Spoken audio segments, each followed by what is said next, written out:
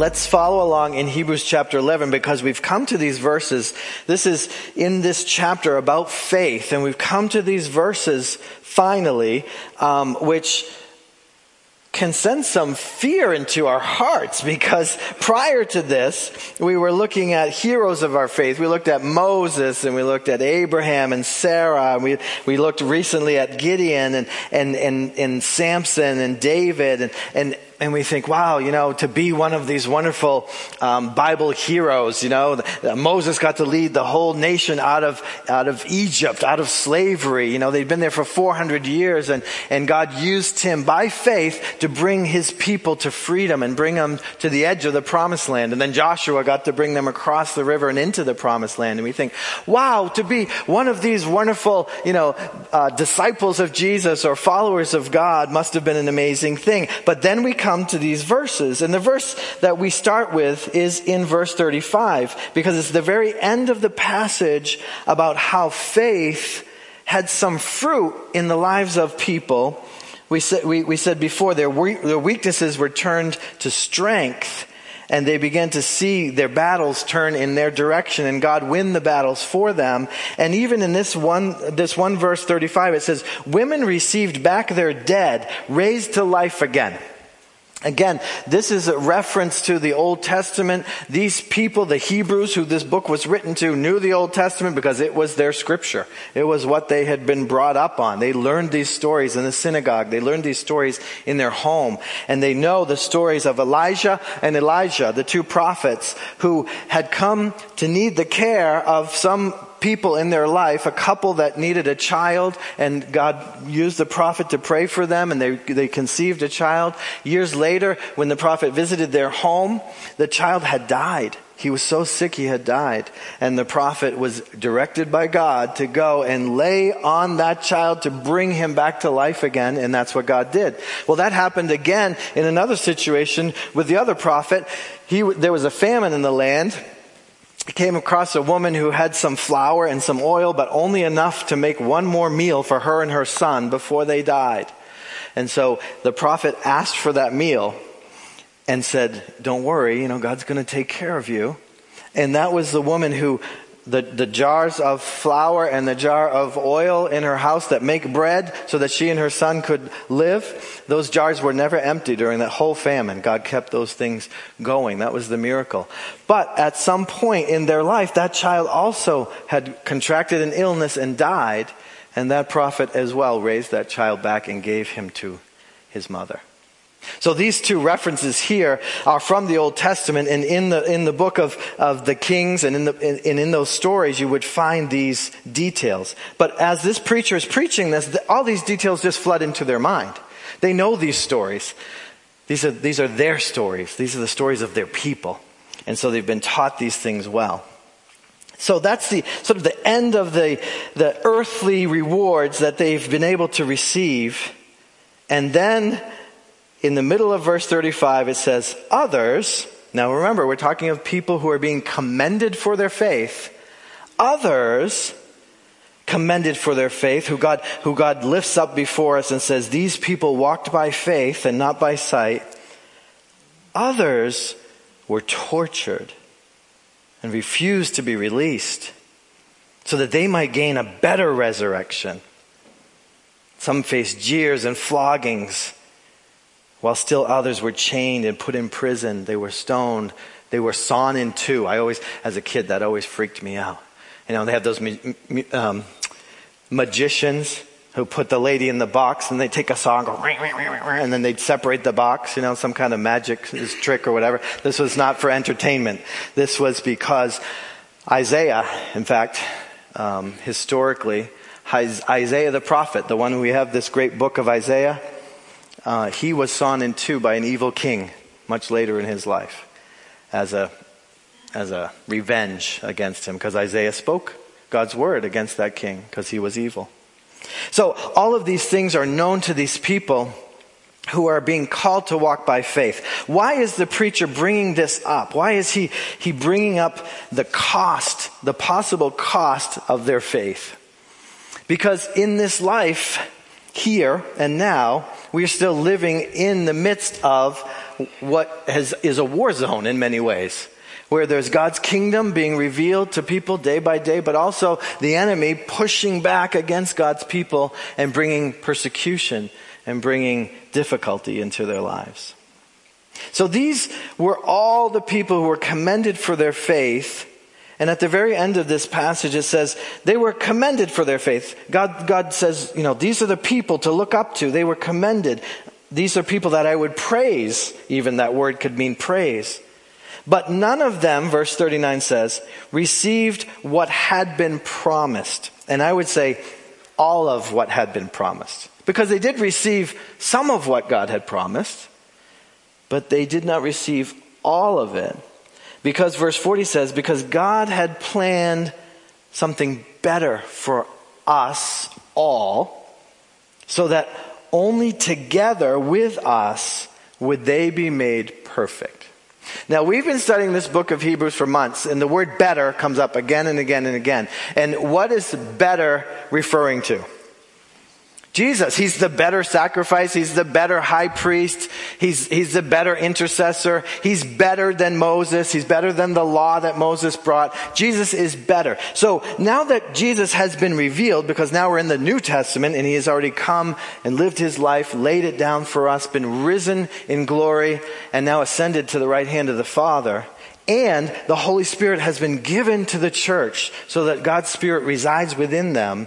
They now live in a better promise, but they have yet to see it fully perfected in that place with God called eternity, called heaven. That place where there's no more sorrow, no more sin, no more persecution, no more torture. So this is important for him to preach to his people because of where they were in history. Now, I want to do a little history lesson here. But listen to me. Just because it's not about you doesn't mean it's not important. Because it's about your brothers and sisters in Christ who have lived before you, some who are living right now, and in the future, none of us know. We may need these words of encouragement even for ourselves. But God has laid out the price of what it means to walk by faith and put the reward in eternity for his people to be fulfilled in the fullness when we see Christ face to face. So let's look at this. Let me see.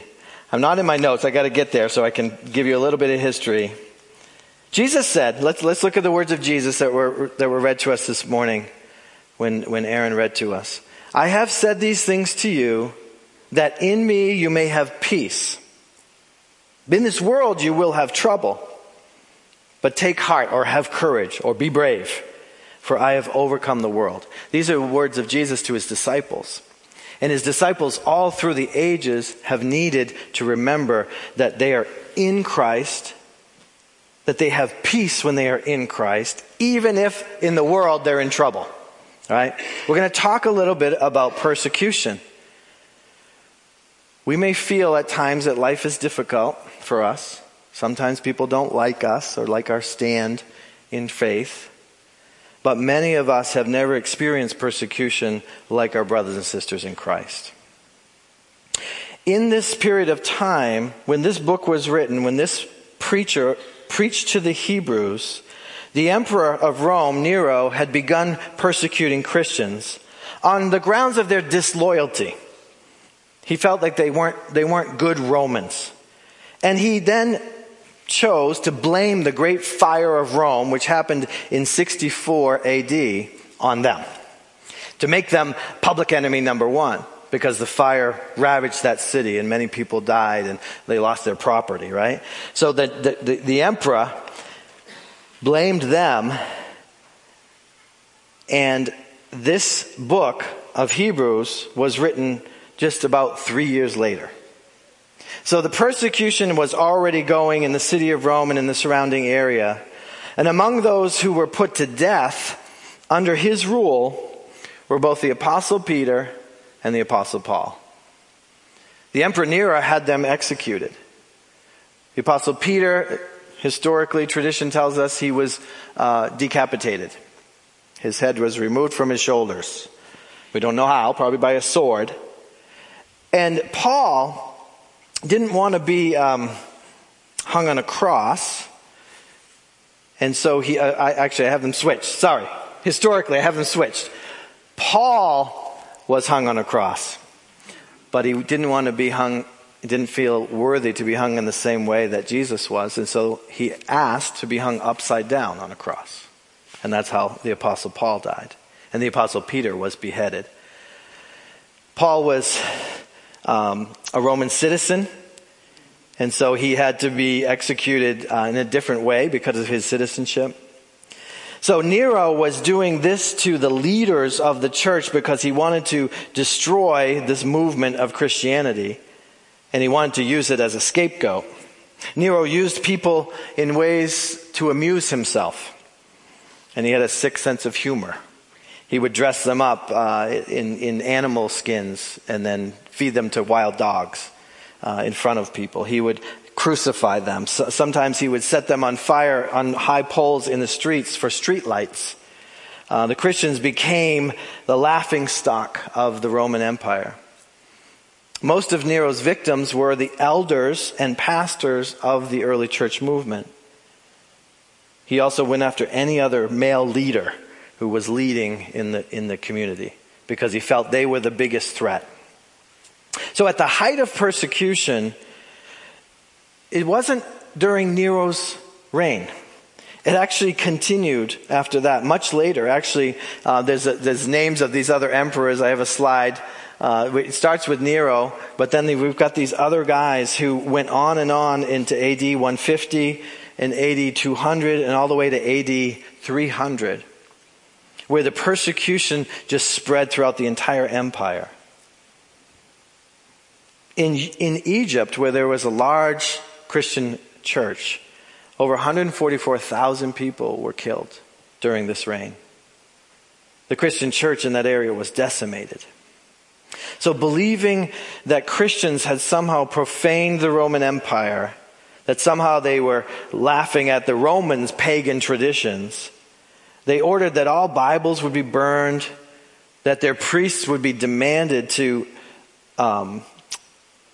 renounce their religion, renounce their faith, and that they would, if they didn't renounce their faith, they would be executed. The emperor also prevented Christians from meeting together, even in their homes privately. He prevented them from having any government positions as officials. He also denied them citizenship eventually, removed their citizenship. They could not be Roman citizens.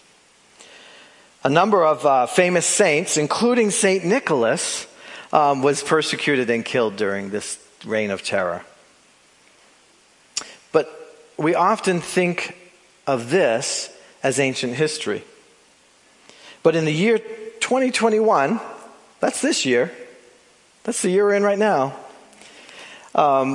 the watch group, the Christian watch group that watches and tries to help in different parts of the world, has recorded a woman in India who watched her sister get dragged off by Hindu nationals. She doesn't know if her sister is alive or dead anymore. They recorded a man in North Korea prison camp who was shaken awake after he was beaten unconscious, just to begin to be beaten again. A woman in Nigeria who ran for her life. She escaped Boko Haram. They had kidnapped her, but now she was pregnant, and when she returned home, her own community rejected her and her baby. And a group of children who were laughing and enjoying Easter morning in Sri Lanka came down from their room to the sanctuary just at the time when a bomb went off on Easter morning, and several of them were killed. These people live today. These are our brothers and sisters in the world today. They don't live in the same country as us. They don't even live on the same continent, most of them. But they are members of our family. We often come to church and we think about ourselves. What's in it for me today, God? What kind of blessing you got for me today? Remind me of how much you love me today. And we forget about our brothers and sisters all around the globe. When we read a passage like this, a passage that is lifting up and giving us examples to live by, we like the stories that end well on this earth. We like that Daniel in the lion's den was alive the next morning, right? We like that Samson was able to get rid of all the Philistines and get Israel safe again. But we have a hard time with the stories that don't seem to end well here on earth. We forget that the apostles, the original disciples, all were martyred, except for John, who was imprisoned on an island for the rest of his life. We forget that this is part of our history, that Jesus suffered, and he said we will share in his suffering, but then we will also share in his glory. Sometimes now, stories don't always end well. The important characteristic of our brothers and sisters is that they love Jesus just as much as we do. And he loves them just as much as he loves us. There is no difference between us. Let me describe for you what persecution is. Persecution is defined as any hostility which is experienced as a result of just being identified with Jesus Christ, being known as a Christian, being a follower of Jesus. Any hostility. And so from the Sudan to Russia, from Nigeria to North Korea, from Colombia to India, followers of Christianity are targeted for their faith. Even today. Even today. They're attacked. They're discriminated against at work. They don't get the promotion. They don't even get the job sometimes. Sometimes they're denied schooling. They're at risk of violence and sexual violence and torture and arrest and much more. In fact, in just this past year, over 340 million Christians experienced some high levels of persecution. Now we have to say high levels because sometimes there's low levels of persecution, where someone just snickers at you, at your faith, or someone, laughs at you or points at you. That's low level persecution. It still exists. You're still being rejected because of your love for God and love for Christ. But high levels of persecution. 4,761 were killed for their faith. 4,488 churches and other Christian buildings were attacked and destroyed and burned and knocked down. 4,277 were denied, they were detained and denied any rights, any civil rights. They have no trial. They can be arrested for no reason. They can be sentenced and imprisoned in different countries and different regions of our world. This is the World Watch list that keeps an eye on this and helps us to know how to pray and how to act in ways that will bless our brothers and sisters. As much as these numbers are heartbreaking to us and shocking, they're only numbers until we get to know the people, the person who spends time in prison for their faith.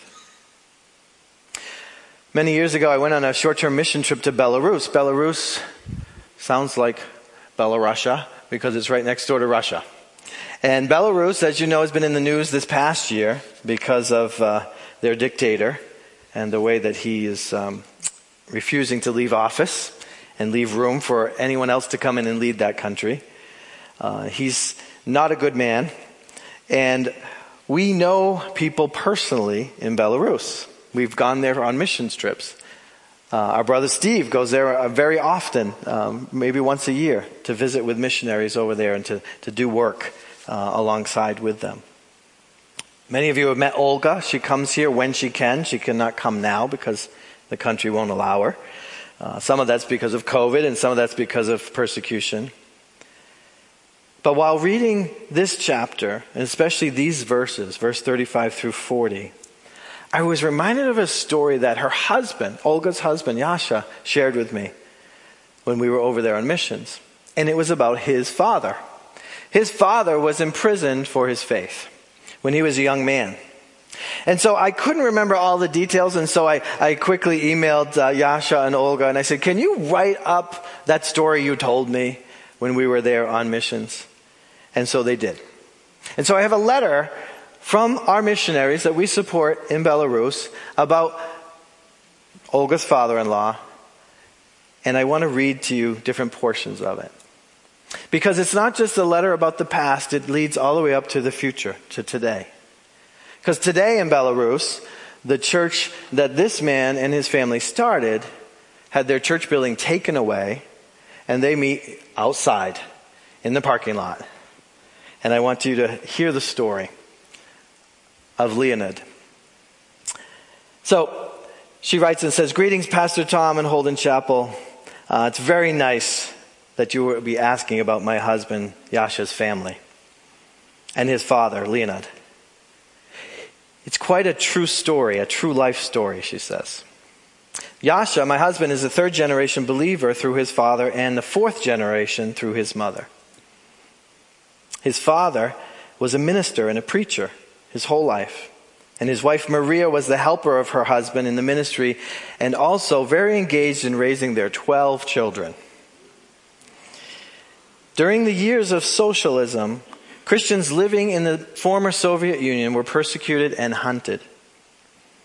Leonid was born in Belarus in 1939, and he was one of 13 children. He lived all through the Second World War and the famine that followed. In 1961, he was sentenced for being a youth pastor, and he was in prison for 5 years. He went to prison at 22 and was released in 27. You see, the church that he was a part of was secretly holding meetings in private homes, the homes of believers. They always met in a different location to be safe, but even though that they were careful, they were followed eventually by the authorities and found. When caught having church, the owner of the house was fined, and the amount of the fine was equal to their yearly income. So think of your yearly income. That's the fine you get for having church in your house. For some of you, that's big. For some, not so big. But yearly income is yearly income, regardless of your socioeconomic level. That's a lot of money to anyone. They were fined for having church in their home, while the rest of the people were put on a list and then examined one by one. Some of them ended up in prison. Most of the young men would end up in prison. So that's what happened to Yasha's father, Leonid, at one of the Sunday services. And after being arrested, they went to his dorm room and confiscated all his belongings. And then he was offered his freedom, but only if he denied Jesus Christ. He refused, of course, and after 5 years in prison with murderers, which was very hard, but God took care of him. In fact, Leonid saw many miracles in prison, not only in his personal life, but in the lives of those around him. And during the time in prison, many of his cellmates also met Jesus. Interesting how God does that, huh? Through his ministry. Some of them later became preachers of the gospel in Belarus. At the age of 27, after prison, he met Maria, his wife, and they got married. And the church to which their family belonged was considered illegal and persecuted by the state authorities. But despite all the difficulties, it withstood all external pressure and exists to this day. Leonid and Maria had a very large family as well, and they taught them all about Jesus. The family not only served the church faithfully, but they also printed Bibles secretly to give to people, for Bibles were illegal. Police would come and search their home, and as a child, Yasha remembers hiding in the closet when that happened. Leonid developed a model of what a real church should be, and he practiced it in his family. They had their own praise and worship songs, which they learned. They learned to pray, and they studied the Bible. And God was real in his family. And God performed incredible miracles in his family.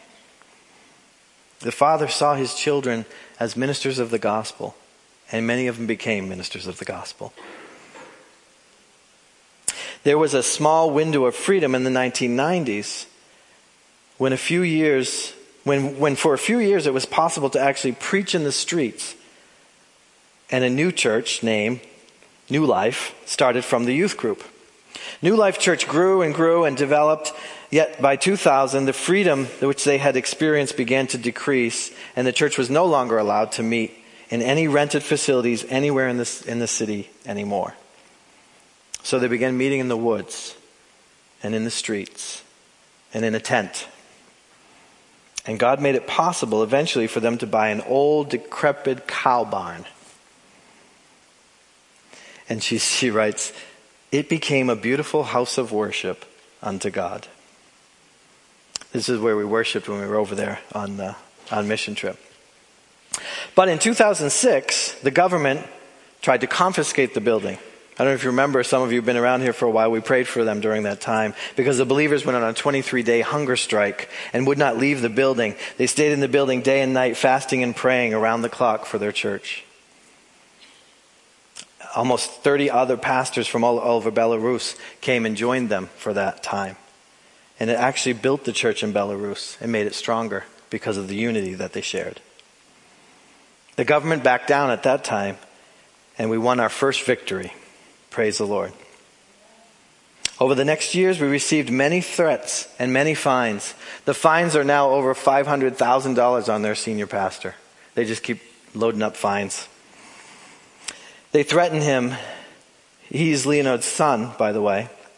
They threaten him by keep reminding him that his own father spent time in prison for his faith, and does he want to follow in his father's footsteps, of which he's not afraid. But then, in February 2020, the government came at us strong, and we completely lost our building. Some of you may have seen the videos. They were cutting through the doors with these big metal saws, these electrical saws. They cut through the doors and took the doors off the hinges so that the government agents could get in. Our church is now declared illegal again in the law. And here's a quote I want you to see. "Yet we remain very joyful to be able to at least meet in the parking lot." It's funny, we spent some time in the parking lot, wasn't it? You know, some days it was hot and we complained. Some days it was windy and we complained. But none of us got arrested. None of us got fined. We had that freedom, and we should not take it for granted. As the political and religious situation in our land continues to get worse, she writes, every believer knows it is illegal to come to church, and that he or she could be arrested and imprisoned for a very long time.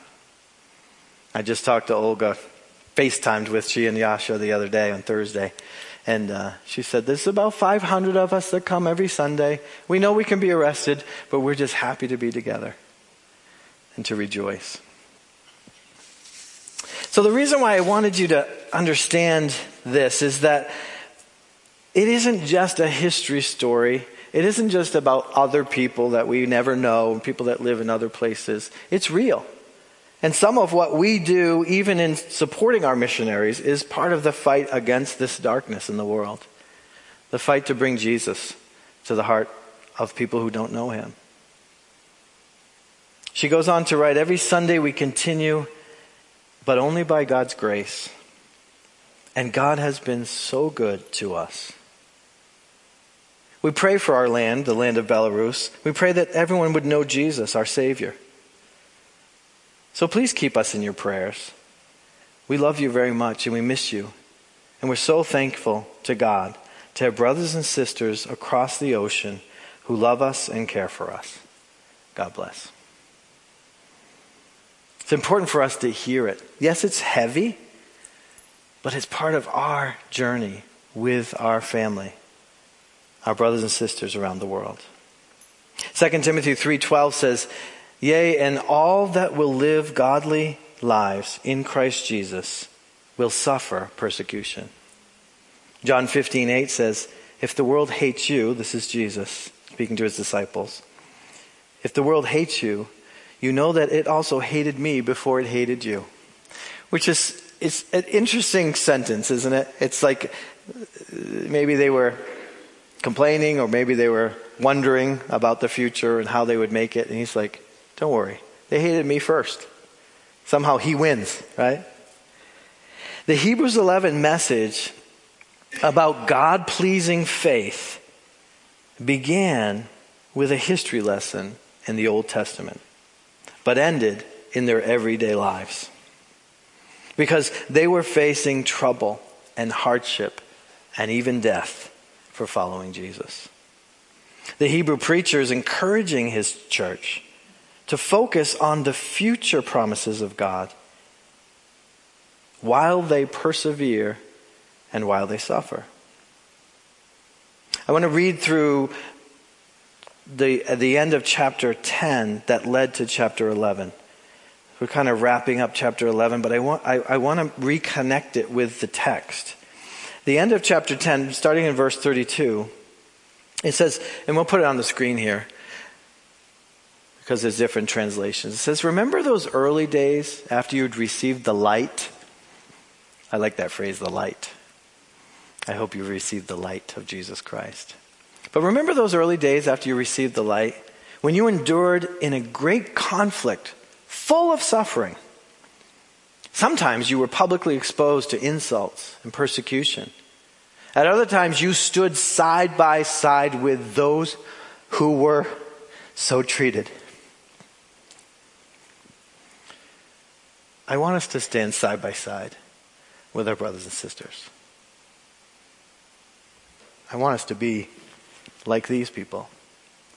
You suffered along with those who were in prison, and you joyfully accepted the confiscation of your property because you knew that you yourselves had better and lasting possessions.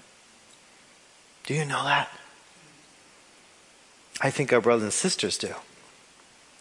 I'm not always sure we remember that. Do you know you have better and lasting possessions in Jesus Christ? So do not throw away your confidence. It will be richly rewarded.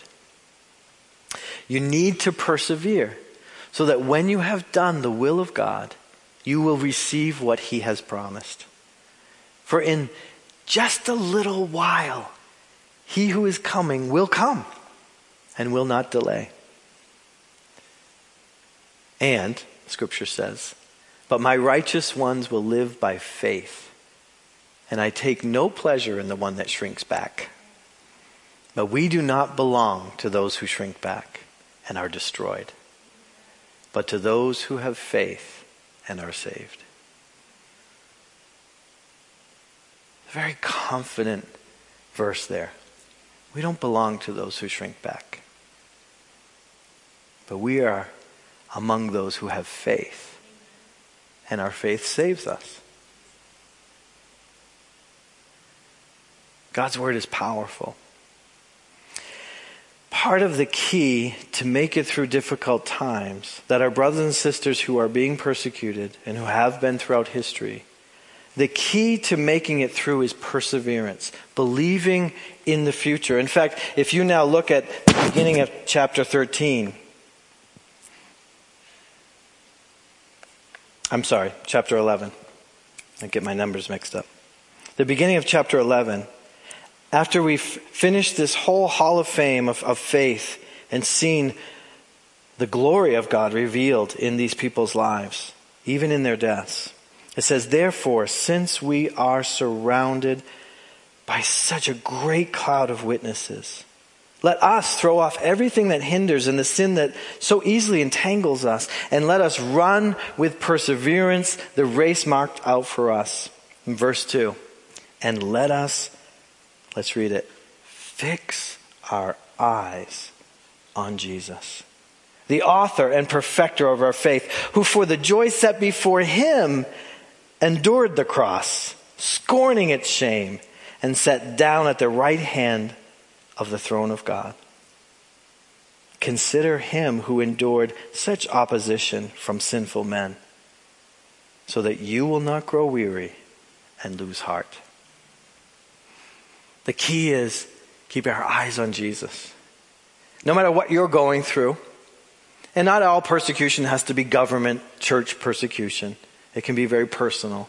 Whatever suffering you're going through, keeping your eyes on Jesus is the key. In fact, one author who writes about this, who went through it themselves, said, "My secret to suffering is anticipating eternity." In other words, not focusing on this moment, but anticipating eternity. Staying focused on it and seeing my life in this world through the lens of like a short-term mission trip, but not my home. I don't know how many of you have gone on short-term mission trips, but they're a week, maybe 2, maybe 3. I've been on several in my life. I think the longest was almost a month. But I knew I was going home afterwards.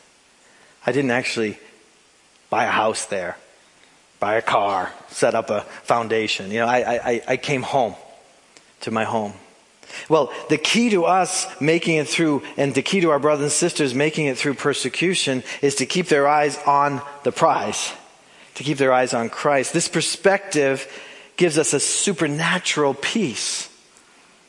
It gives some purpose even to our suffering. If you think about Leonid, the purpose of those 5 years in prison was to share Christ with the prisoners, the murderers that he was in there with. Imagine, you get arrested for having a youth group and you're put in a prison with a bunch of murderers. That's a little scary to me. But he knew God, and he knew God was greater. And he knew that over time, if he shared Christ with these people, that the gospel would have an effect. And many of those people went on to become ministers of the gospel. So the purpose in his 5 years of suffering was to bring more into the kingdom, and then to bring even more into the kingdom. It's a multiplication that takes place. So this perspective helps us to see that even in suffering, we can grow to be more like Christ and grow to bring about the kingdom of God here on earth that has an eternal legacy in heaven. As Christians, our model for suffering will always be Christ, his death on the cross. And as I read, we are called in Hebrews to fix our eyes on him. So my question for you and for me is, are our eyes fixed on Jesus?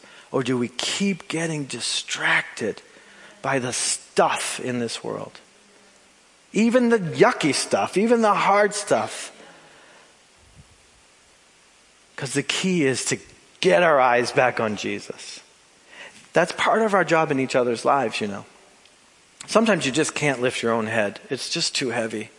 Whatever situation you've been through, whatever suffering you've carried, you're just weary and broken.